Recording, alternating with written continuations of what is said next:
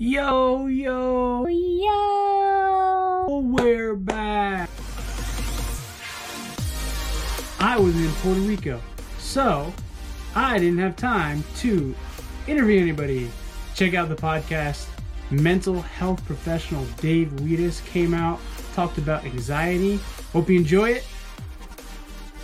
Dave, thanks so much for your wisdom, coming out, doing this completely for free.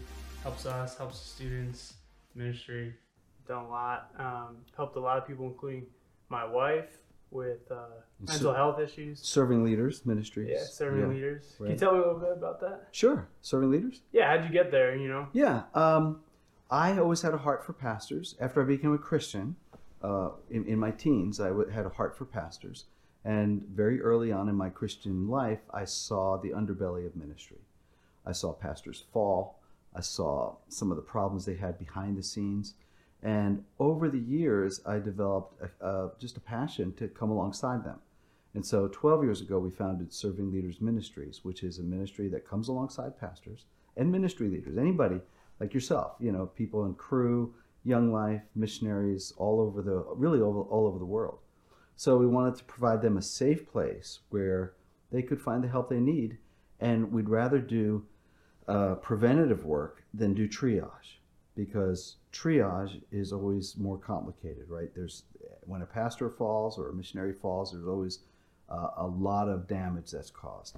And so isn't it better to come alongside someone before they have an affair, before they have a breakdown, before their anxiety gets too strong, before their depression overtakes them? So that was the whole idea of Serving Leaders.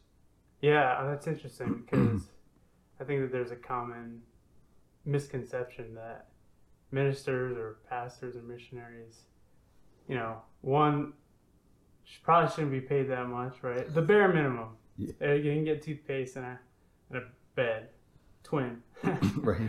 And then secondly, that, aren't they supposed to be the ones that are serving and pouring out? And they're always put up on a pedestal. Like if you're a pastor, you're more spiritual, supposedly. You're supposed to be more spiritual, more mature, more emotionally mature, right? You're the one who's helping everybody else. So that creates a couple of things. Number one, it creates really false expectations on the part of people, because pastors and ministry leaders are people. They've got the same stuff that everybody else deals with, right? Yeah. Plus the added burden of ministry.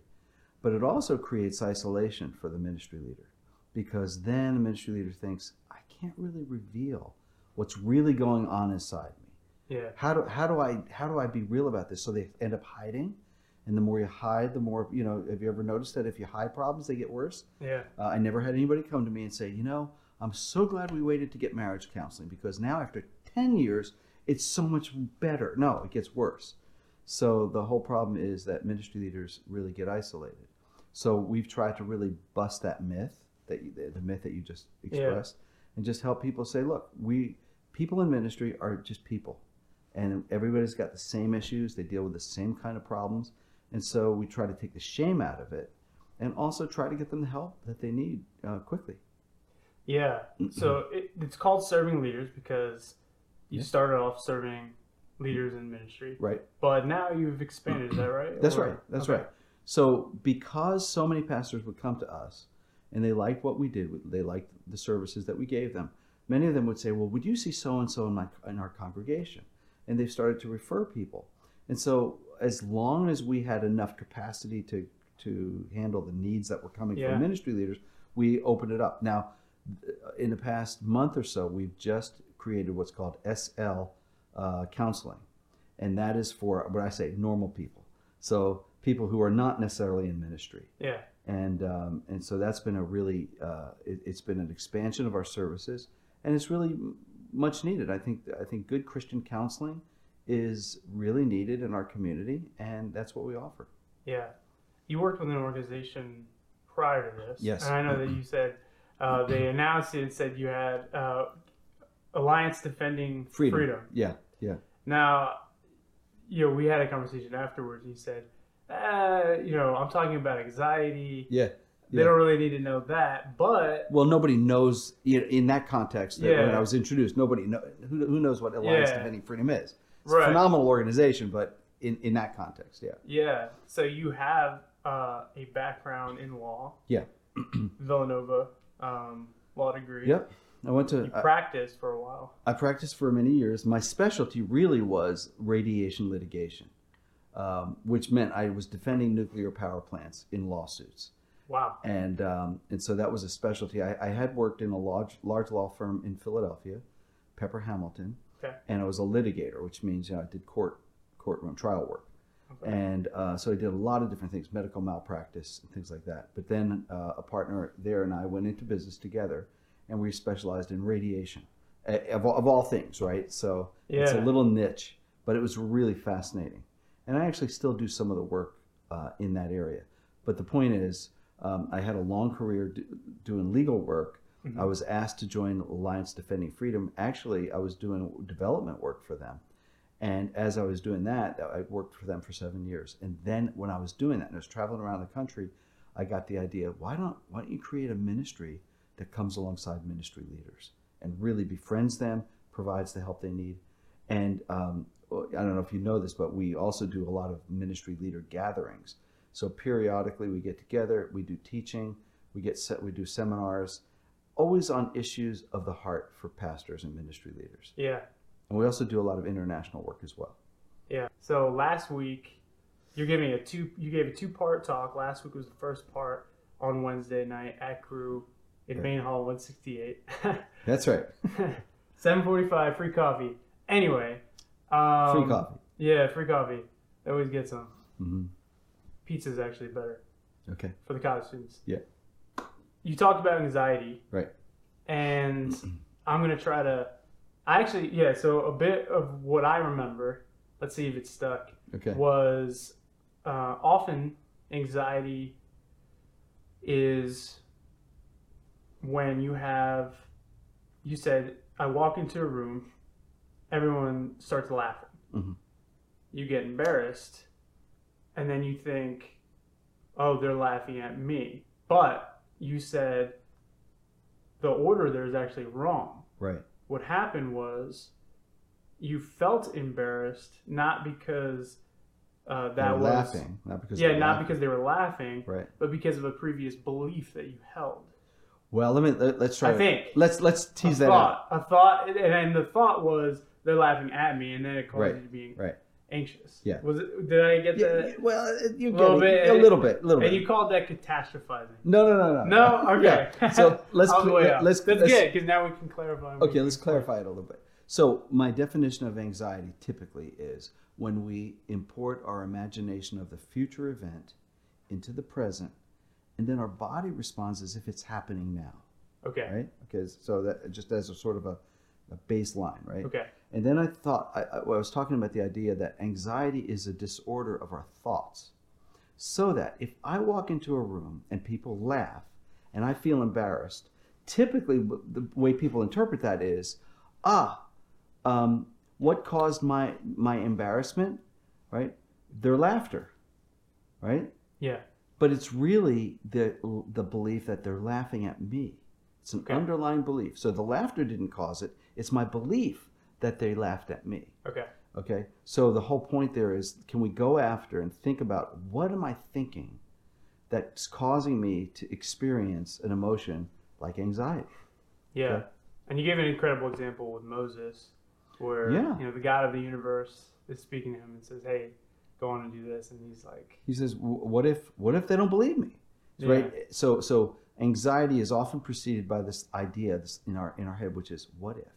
Yeah. And then usually what we do is we think, what if? And the what if is if something goes terribly wrong. Mm-hmm. What if I'm driving and I get in a car accident? What if I ask somebody out and she says no? What if I get out of school and I don't get a job, right? Mm-hmm. So those are these thoughts that occur to us, and the nature of anxiety is that it's negative. We don't go, what if we have this great dinner? What if I get a $2 million a year job? Yeah. That's not going to create anxiety. That causes excitement, right? Right. But the point is, it's the what ifs. And so the catastrophizing is, we often think of the worst case scenario. So what if I'm on a trip and I get a flat tire and I missed my plane and I've just blown $1,000 on the plane ticket, and on the way home I get in an accident, right? Yeah. It's the catastrophizing is like, what's the worst example that could happen? Yeah.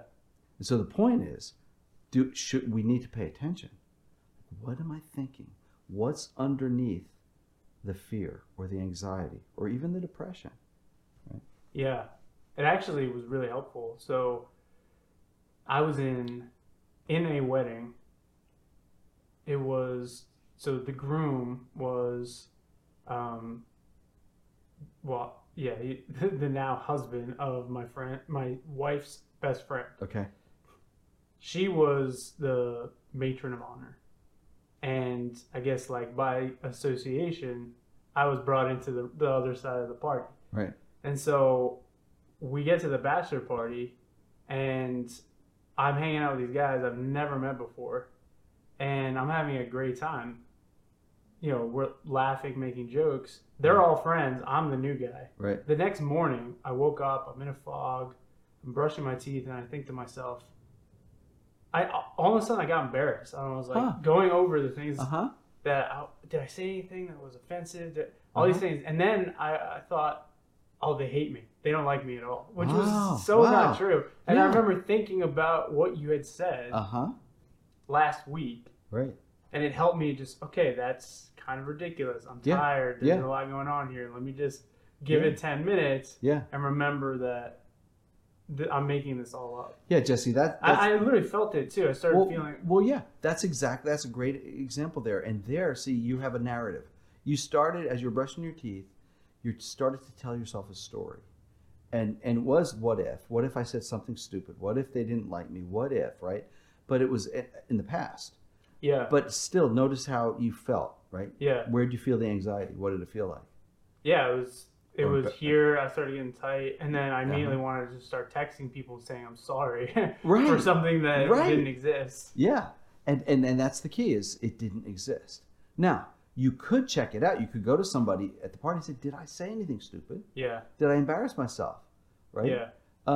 That would be one thing you could do, but to let it play out in your mind, and typically what we do is we tell ourselves a worst case. And we come up with these narratives or stories about what happened or what will happen. Yeah. Perfect example. Yeah. It was really helpful. And I was just thinking to myself, I'm so glad that, I got to do that. I think mental health is something that isn't educated enough, or people aren't educated enough about mental health. Right. And even something like last week, and you're doing part 2 this week. Yeah. Even the smallest things can just help you in your everyday life. Really, it really does. It really does. Yeah. And if you think about it, the small things do create anxiety. I was thinking about how sometimes when I'm driving to the gym, I get this image in my mind. Like I look at the parking lot and I go, oh, there's going to be a lot of people there. Then the next image is, I'm going to have to be waiting to get onto the gym. Yeah. And there's going to be a line. And it's like, where is that coming from? That never happened. Yeah. And even if it did, so what? Right? But the way we think even about the small things can create anxiety or depression or things like that. Yeah. So I wanted to get to some of the questions that we didn't get to answer last week. Yeah. If you don't know and you're listening or watching this, we had a live question and answer, actually like question and response better, but we're not going to be changing it to Q&A anytime soon. Anyway, we answered a couple of them. I'll probably go over a few of those. That's fine. And then answer some of the questions that we didn't get to. So the first question is, I become very irritable and rude when I am stressed out about an assignment deadline coming up. A contributing factor is that I'm on a medication that has irritability as a side effect. Okay. Are there any tips on how to prevent stress from making me into a terrible jerk? Oh yeah, I could probably give some tips. First of all, it sounds like you're really to this person. I'd say it sounds like you're really hard on yourself, right? To call yourself a terrible jerk, right? Can you start to think about yourself as I'm not a terrible jerk. I'm a person that's under a lot of stress, and when I become stressed, right, I become hard to be around. Yeah. So the question becomes, for a couple of things. I would say, what is it that's causing you so much stress? Like, again, the image is he or she is importing an image like, oh, how is this going to go? I'm not going to get it done, or I'm not going to do well on it, right? Those are the what we call automatic thoughts, which I'll be talking about this Wednesday. Automatic thoughts are thoughts that pop into your head that just, boom, come. And we're not too conscious of them, but we are conscious of the feeling that follows the thought. So if I think, I'm not going to get it done, I don't have enough time, oh my gosh, what's going to happen? Yeah. Right, those kind of thoughts are going to precede the anxious feelings. And what he or she is saying is that when I get anxious, I become irritable. Mm-hmm. Now, that's pretty normal too. How do you deal with that? Number one, be conscious of it. Like, slow down and go, okay, I see my tendencies. I see I tend to get irritable. I take people's heads off when they do this, or I'm not patient enough. So even just being mindful of that can be very helpful. Mm-hmm. Second, prayer. Lord, can you please help me not to be so irritable? Can you help me even when I'm feeling irritable? Can I differentiate from doing it? Do I need to actually act out in an irritable way? So again, it's sometimes, you've heard people say, take a couple of deep breaths. It's really, really helpful. Yeah. Right? And third, with the medication, sometimes medications can really, play havoc on you. And I remember taking a medication that made me really nasty, mean and angry. Yeah. And it was just really hard. My wife said something to me, and I'm like, "Arr!" And it's like, what is that? So again, just being conscious of the fact that this is how I can get. I want to lighten up a little bit and go after those thoughts. And the way you go after the thoughts is, do I have evidence that I'm going to do really poorly? Do I have evidence that I won't get it done? No. Can I schedule it out in a way that makes sense? Yes. And slow down. And on Wednesday, I'm going to be teaching sort of how to do that, how to slow it down and how to really stay in the present rather than getting into the future. Yeah. Awesome. Second question. How to have the peace to share your feelings with close friends without thinking you are burdened or projecting sadness or negativity on them. I think there was a typo there. Maybe it's how can you have peace? How can you have peace? I think the idea is they want to share something with their friend. Yep. But they're worried that they're going to burden them or project some sort of negativity. Okay. So I guess one of the questions is, what is it that you're trying to share with your friends, right? Suppose I'm feeling really depressed or down or I'm anxious. It sounds like the question is, how do I share that without burdening them, right? And here's an underlying assumption. If I'm real with somebody, it's going to burden them. Maybe not. When I'm with somebody, I'd rather them be able to just be honest with me. I don't want them to pretend. So your honest sharing of feelings and what you're going through can really spawn closeness in a relationship. That's number one. And number two is you got to make a decision. If you're going to share something that's heavy duty with someone, you got to pick a person who's able to handle that and listen, and is not going to either blow you off or judge you, right? Yeah. And so that's another aspect of that. Yeah, I've definitely felt that before where, I have a buddy who, it almost felt like the only way I could get to hang out with him was when there was something that I really needed to talk to him about. Uh-huh. I was always getting blown off, and then so after a time, it felt like every single time I'm hanging out with him, it was always something really serious. Yeah. And I'm thinking in my head, it's probably making the issue worse. And I kind of get where they're coming from. Yeah. There. You got to choose your friends wisely. Yeah. When it comes to being honest. Yeah. But being honest is really, that's what God calls us to do. Is we're not supposed to bear false witness about ourselves, right? Yeah, and I think that there's also like you said, choose them wisely. I think we can lean towards just being vulnerable. Vulnerability is a good thing, but you got to know when. You don't want to just always be sharing and putting everything out on the table inappropriately. Inappropriately, Right? You want to be yeah. you want to be appropriate, and Right. you want to again.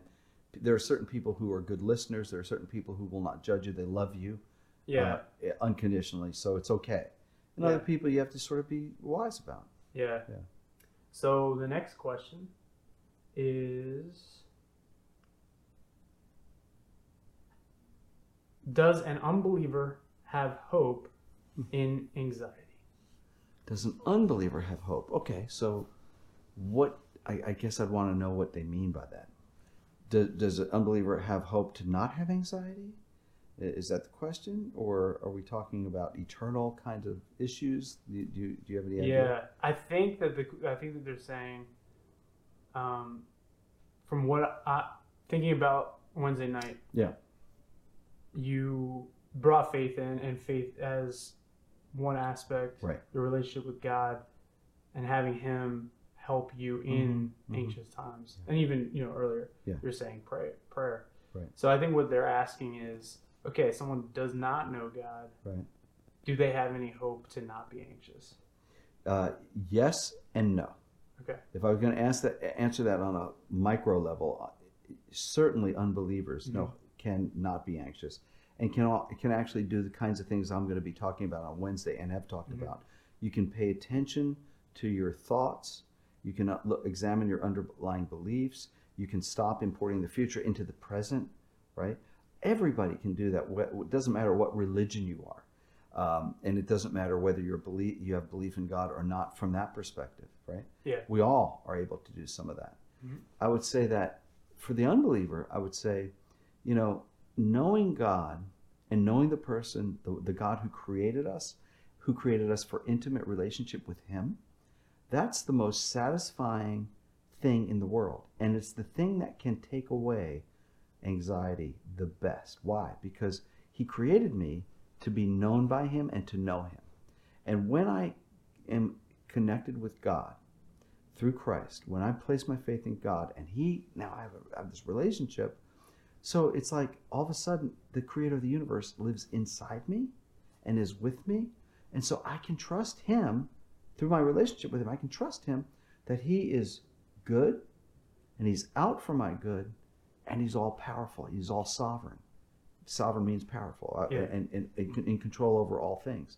So, as a believer who believes, I know God. I know the God of the universe, and God tells me certain things about Himself. He loves me. He's good. Things happen for a reason, even hard things. And though He doesn't promise things won't go wrong, or that things won't be hard or bad or tragic even, He promises He will be with me in it. Which is why I was using the passage of Scripture that talks about Jesus in the back of the boat sleeping through the storm. Yeah. And the disciples are freaking out. And they freaked out and they looked at Him and they said, "Don't you care?" That's what they're thinking in their mind. Yeah. Doesn't He care? We're going to die. Underlying belief. He's not good and He's not all powerful. And what did Jesus do? He rebukes the wind and the waves. They settle down.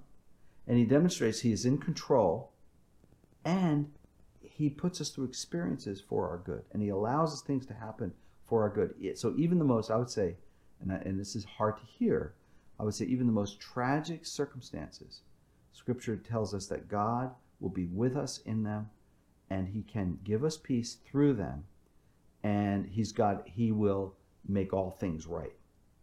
Maybe not right now, but at a certain point. Yeah, for sure.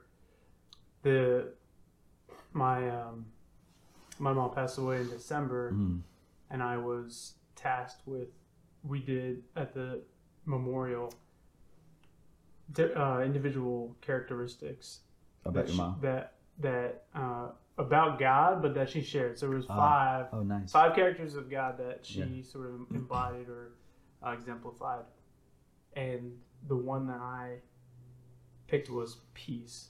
I think the one that was the most for her was her kindness, but I went with peace because the reality is, what I said was the reality of peace is inexorably tied to hope. That And then what is this hope? The hope being that, I will be able to see my mom again. Right. But if everything about Jesus that I believe isn't true, if there was no death, payment for sin, Right. and no resurrection, Right. then there's no power over sin, but then there's no power over death either. That's right. If that didn't happen. Sure. And so I have no hope for the future. And then where does that lead me to? Despair. Exactly. Which is the antithesis of hope. That's right. So, yeah. I think what you're saying is having a relationship with God who loves us, who knows us, who created us for purpose, and who offers eternal life, right? Who offers forgiveness for the sins that we commit. I mean, you talk about anxiety, and sinfulness, right? We are sinners, right? We do things that are wrong. We violate God's commands.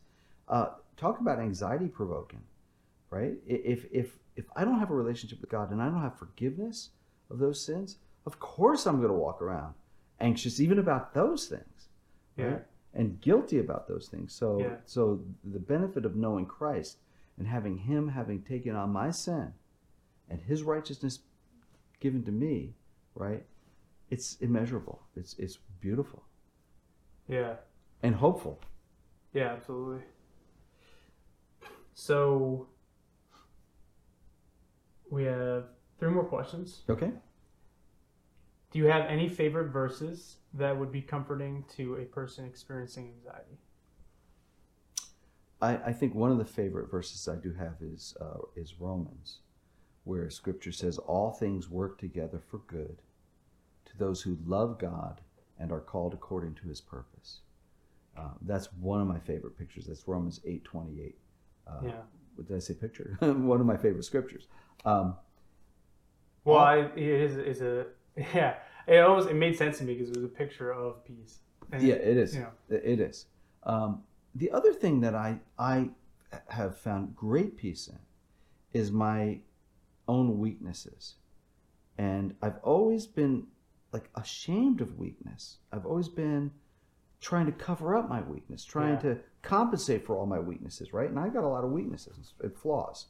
Yeah. Until I read the scriptures in 2 Corinthians, where Paul talks about Christ being strong despite our weaknesses, even through our weaknesses. So he says, most gladly I will boast in my weakness because the power of Christ will be in me, and the power of Christ will be present through me, strong in me. When I'm weak, He's strong.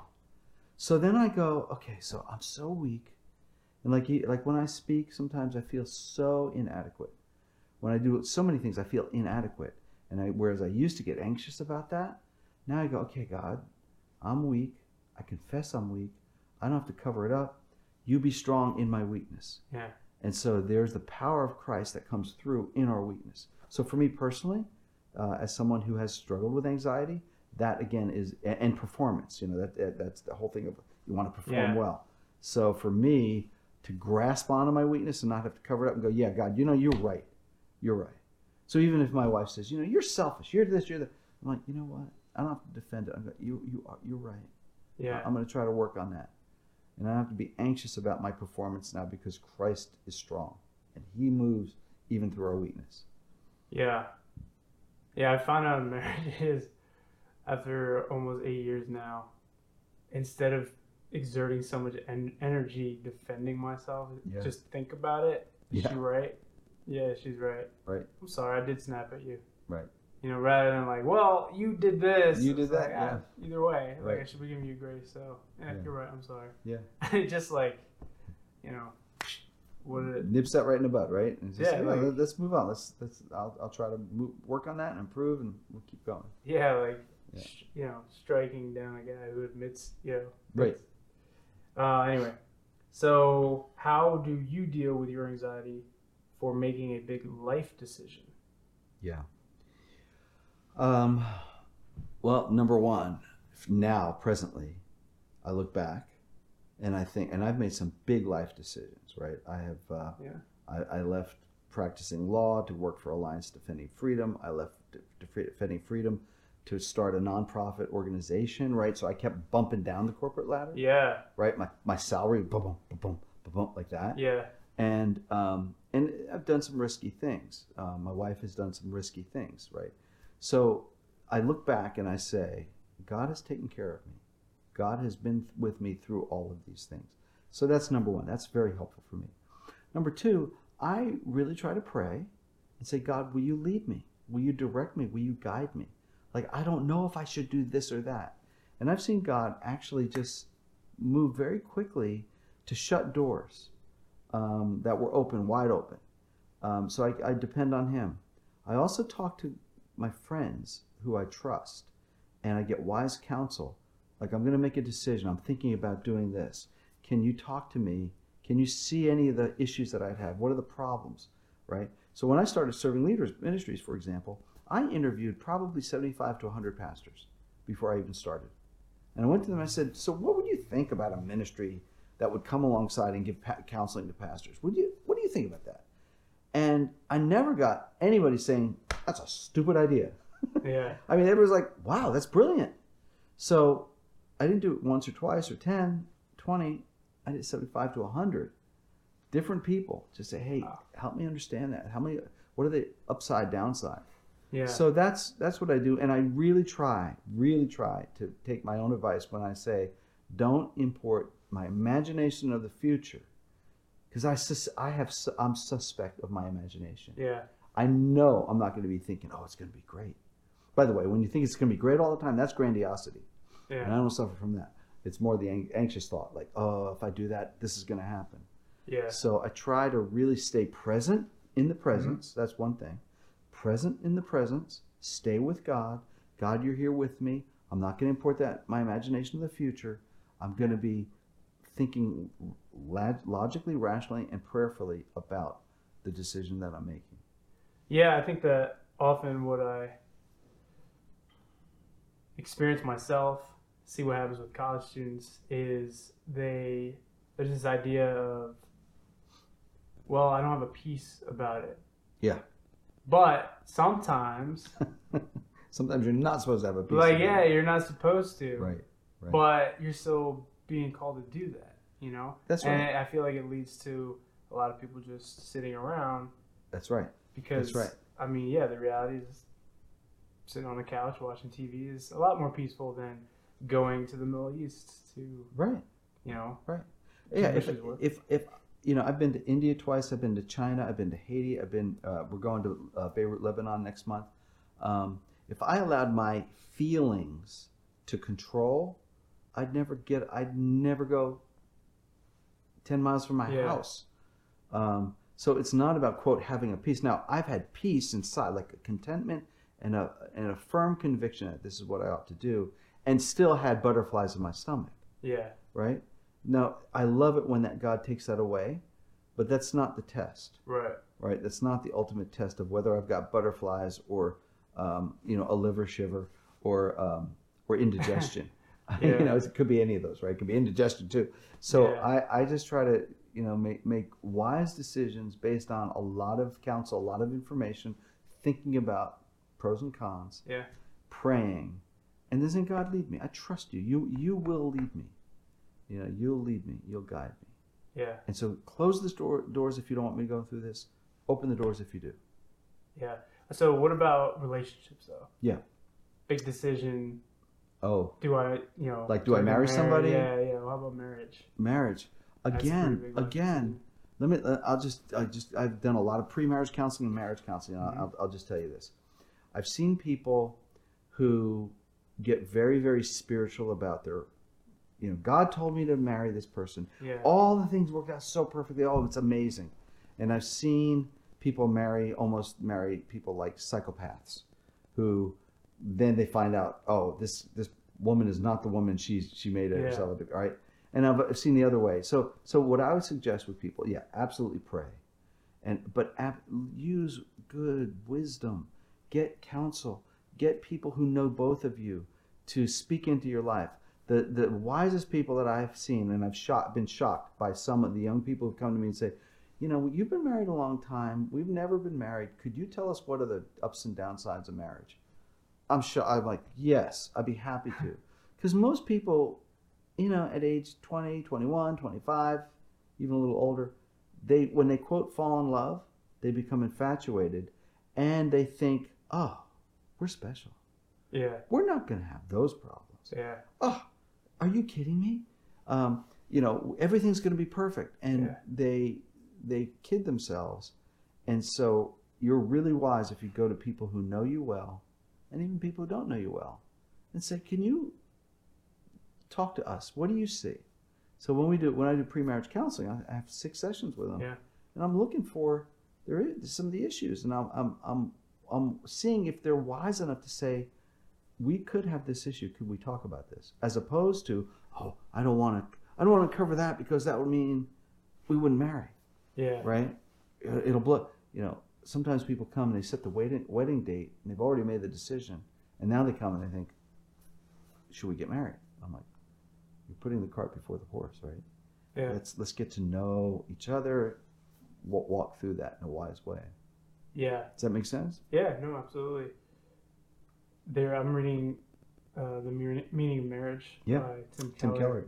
And it's amazing. He said, this relates to making decisions based on feelings. He said, right. No one doubts the day of, right. that you don't feel in love with this person for the most part, right? Mm-hmm. And no one's doubting your feeling of being in love with this person on the moment of your day when you're giving the vows. He says, but you're not vowing for that day.